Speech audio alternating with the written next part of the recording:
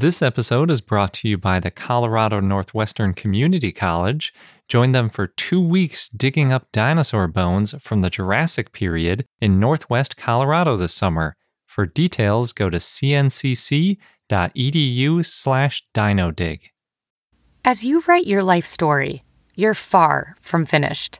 Are you looking to close the book on your job? Maybe turn a page in your career? Be continued at the Georgetown University School of Continuing Studies. Our professional master's degrees and certificates are designed to meet you where you are and take you where you want to go. At Georgetown SCS, the learning never stops, and neither do you. Write your next chapter. Be continued at scs.georgetown.edu/podcast.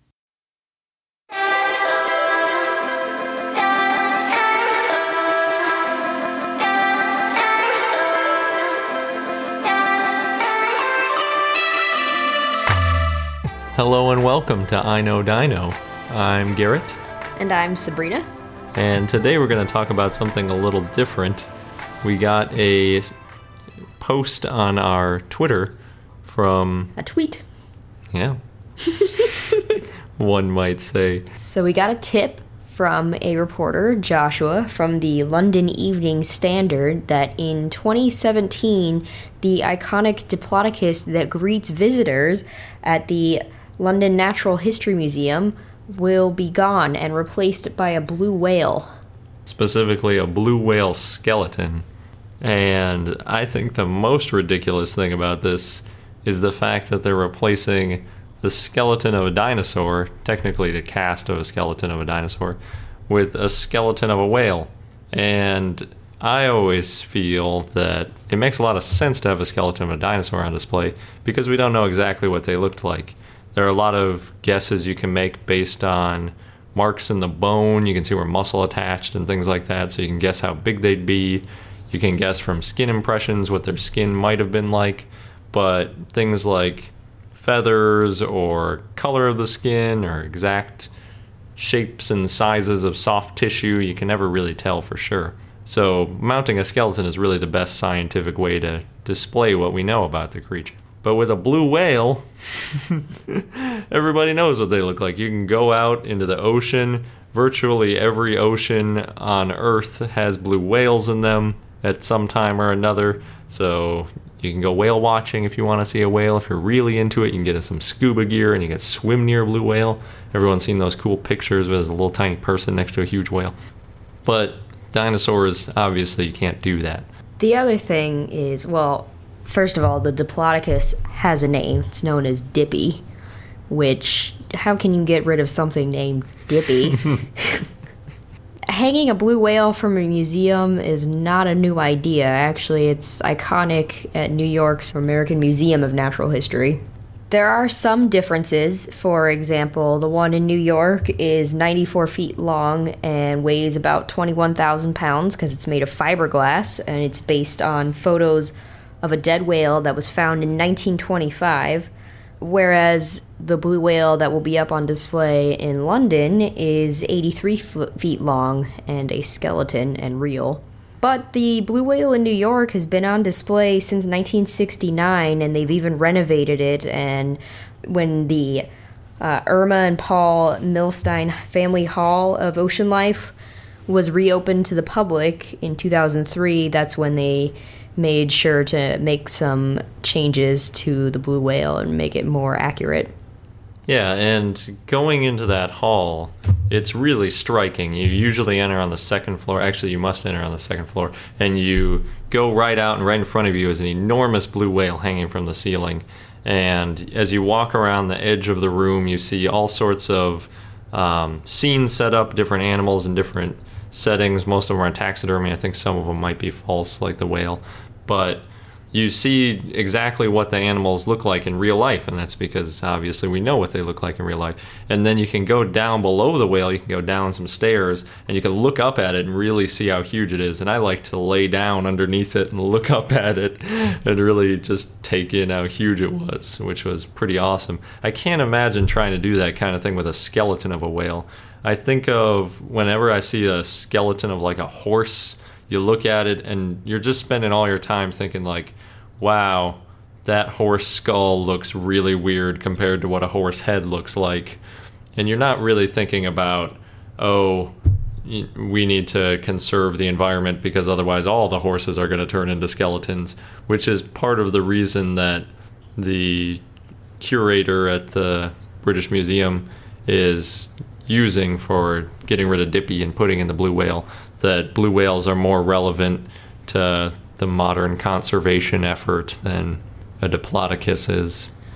We actually have seen a whale skeleton. I don't remember if it was a blue whale at the Santa Barbara Natural History Museum. Yeah, they have it sitting outside the Santa Barbara. It's real, and it's probably one of the biggest displays, but it's being in Santa Barbara. It's a much smaller scale museum.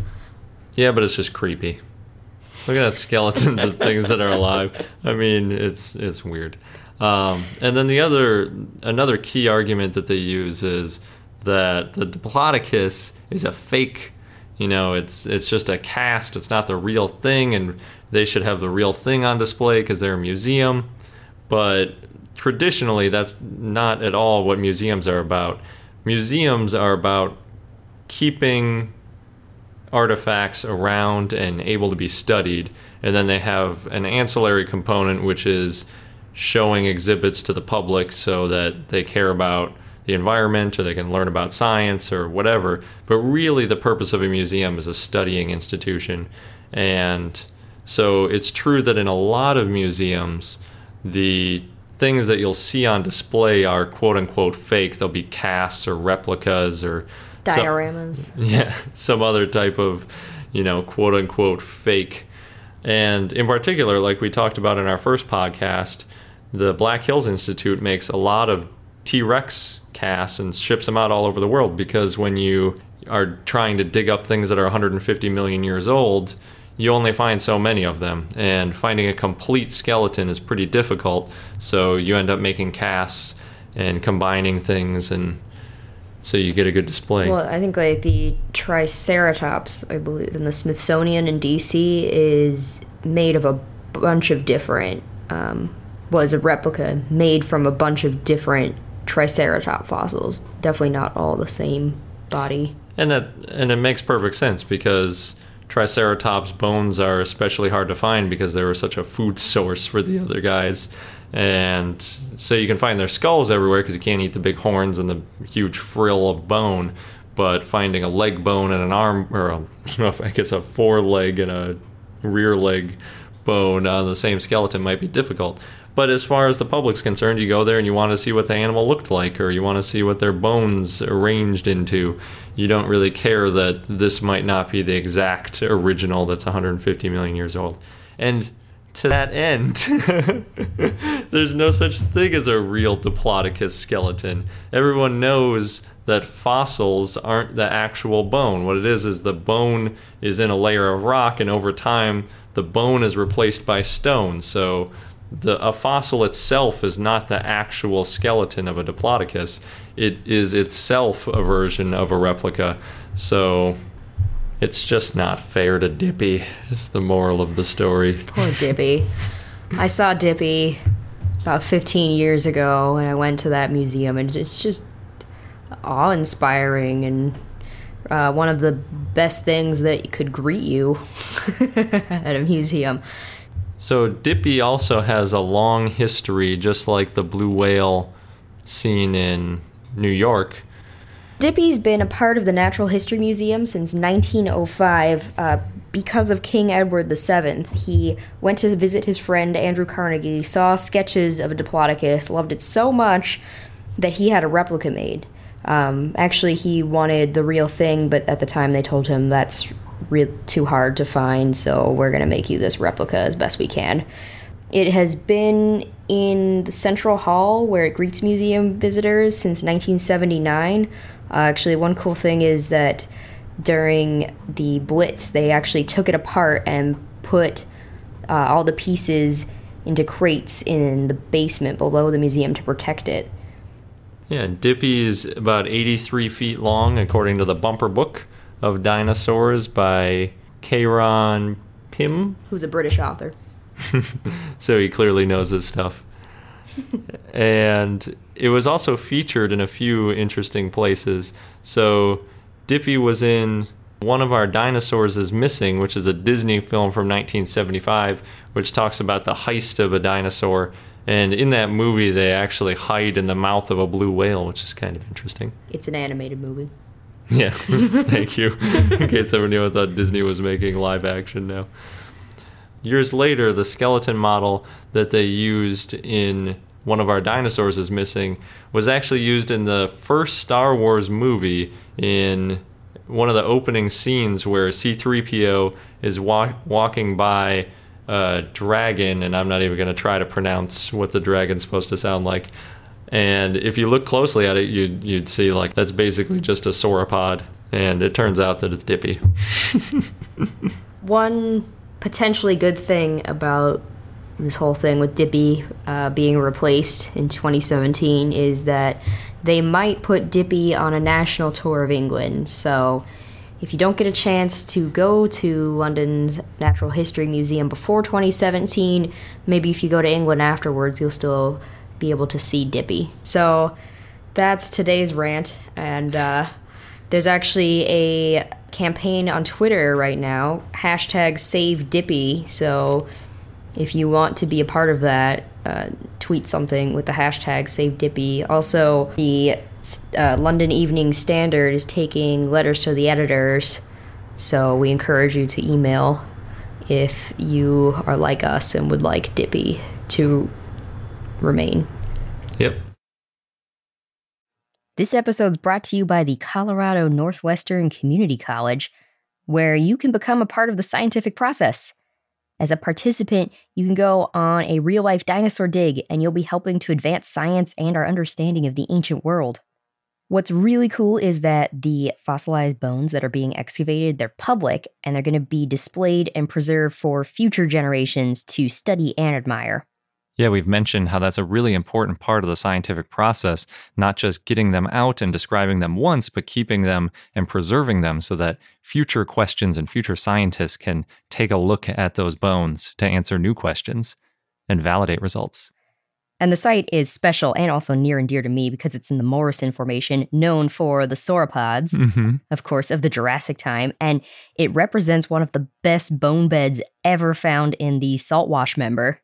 Yeah, the current interpretation is that the site was the result of a brachiosaurus sort of jamming up a river and then other carcasses piling up behind it. Oh no. And that's how we got a bunch of different types of dinosaurs all fossilizing together. So, oh no, but also yay. Good for us as scientists. And dinosaur enthusiasts. Yes. So there are 2 scheduled digs if you want to get involved with getting these bones out of the ground. You can go from July 6th to July 20th or from July 22nd to August 5th. Head over to cncc.edu/dinodig. You'll get all of the details. Just make sure that you register online by May 31st. And again, that is cncc.edu/dinodig, DINODIG. BP added more than $70 billion to the U.S. economy in 2022 by making investments from coast to coast. Investments like building charging hubs for fleets of electric buses in California and starting up new infrastructure in the Gulf of Mexico. It's and, not or. See what doing both means for energy nationwide at bp.com/investing in America. So, for obvious reasons, our dinosaur of the day is the Diplodocus. It lived in the late Jurassic, which was roughly 148 to 155 million years ago when Diplodocus was around. Diplodocus's name means double bean. It may have lived as long as 50 to 80 years. It's also one of the most slender dinosaurs, as in actually the Bumper Book of Dinosaurs points out, much more slender than the Apatosaurus. So the lighter weight that we mentioned and the skinniness of the dinosaur as compared to other sauropods may have allowed it to go on 2 legs. It may have been able to rear up on its hind legs like a horse or something. but that's also a bit controversial because it's obviously pretty difficult to do that kind of thing. The juveniles might have been able to do it because juvenile Apatosaurus could run on 2 legs because they could run faster away from predators. That's cute. Diplodocus is also one of the most on-displayed dinosaurs in the world, on display in the most museums. Yeah, part of that's due to the fact that there are actually a fairly large number of Diplodocus fossils that have been found as compared to some of the other sauropods. There are some sauropods that we'll talk about in later episodes where they only have found, 1 or 2 bones, and we're trying to guess the size of the dinosaur. In fact, Spinosaurus was that way for a long time. We had only seen a few bones. So when Jurassic Park 3 came out, they were mostly still guessing back then about what the size of the dinosaur was and what it looked like. Yeah, it wasn't until late 2014 that the studies came out where they had more evidence to suggest that it spent a lot of time in water and a few other things that were only guesses before. So I realized that we haven't done a quick outline of the biological classification system. A lot of people remember the mnemonic devices from high school about the kingdoms and all that, so I just want to go through them real quick. So you've got, at the highest level, you have the family tree of life, and you go into the domains, and then you go into the kingdoms. Everyone talks about the animal kingdom, the plant kingdom. Then you have phylums, you have classes, which are sometimes called clades, orders, then you have families, and families, especially I see a lot in dinosaurs, they'll break down into subfamilies or other subgroups of the family. Then you have the genus, and then finally you have the species. So in Diplodocus's case, it's in the order of sauropods and the superfamily of Diplodocoidea, and the family is Diplodocidae. So inside the family, there's the Diplodocus, the Supersaurus, and a few other dinosaurs which are considered some of the longest things to have ever lived, especially on land. Several of them have been found over 100 feet long, and actually the Diplodocus was considered the longest dinosaur for quite a while until longer dinosaurs were eventually discovered. Probably one of the coolest things about Diplodocus is its whip tail.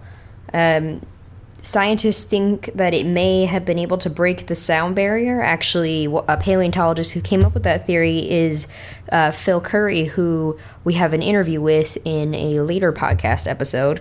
The tail could have made a bullwhip sound to either scare predators or could have been used for courtship purposes. Yeah, it also reminds me of my favorite dinosaur, which is the Ankylosaurus, who had a big club on the end of his tail. So the idea of dinosaurs kind of lumbering and moving slowly, they actually had quite the fierce tails in some cases. There might have been a lot more movement and quick action. Imagining a tail breaking the sound barrier is pretty impressive. In 1990 in Wyoming, they actually found a Diplodocus fossilized skin impression, which showed that the tail had a row of spines that may have run all the way up the vertebrae to the neck. This was made of keratin, which is the same thing as our hair and fingernails, so that's why it's pretty hard to find.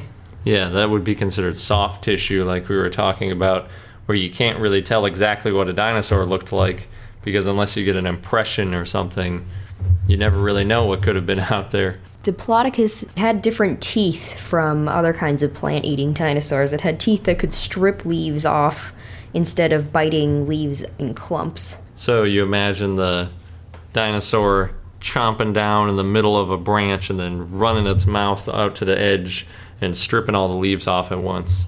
So because its teeth were made for stripping, not necessarily chewing, it also had to swallow stones to help digest its food.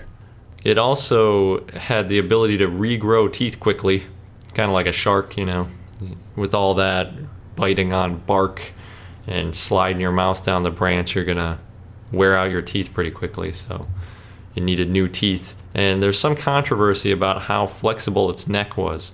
Some people think that its neck was so flexible that it could get really high elevation branches and low level things and all in between.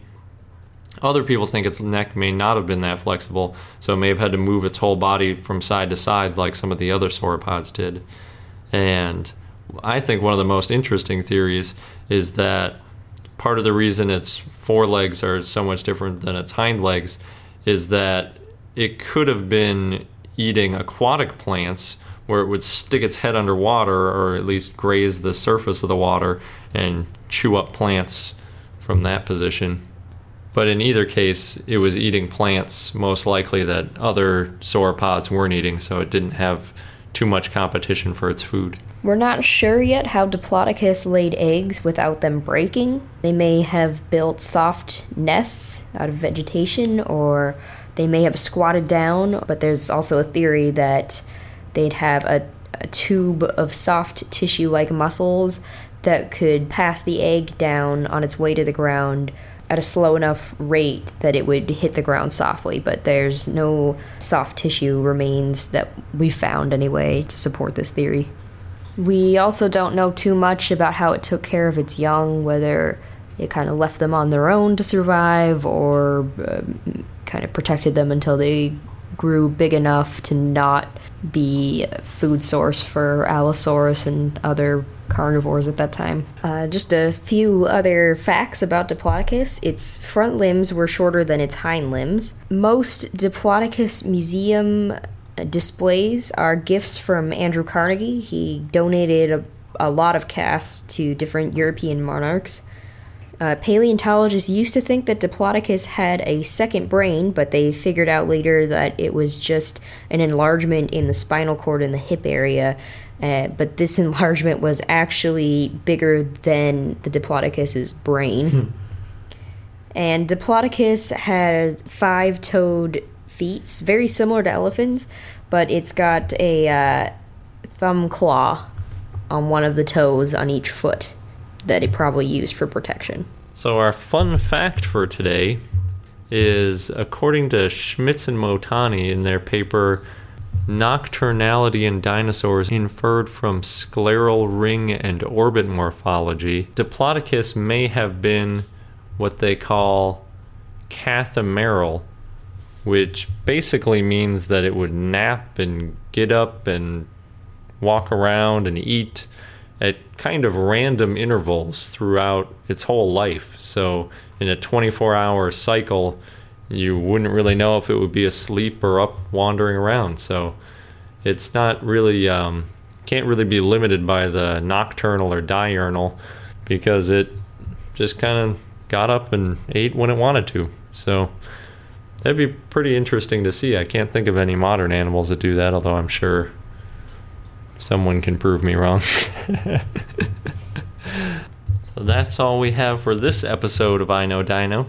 As always, you can find out more at our website, iknowdino.com. And if you like our podcast, you can send us a tweet at I Know Dino, or go to our Facebook page, which is I Know Dino, or send us an email at plesiosaur@iknowdino.com. Anything else I Know Dino related? And if you want to see where you can find a Diplodocus or other dinosaurs near you, you can also go to iknowdino.com and look up our map of museums and find one near you where you can see some real dinosaurs up close and personal. Good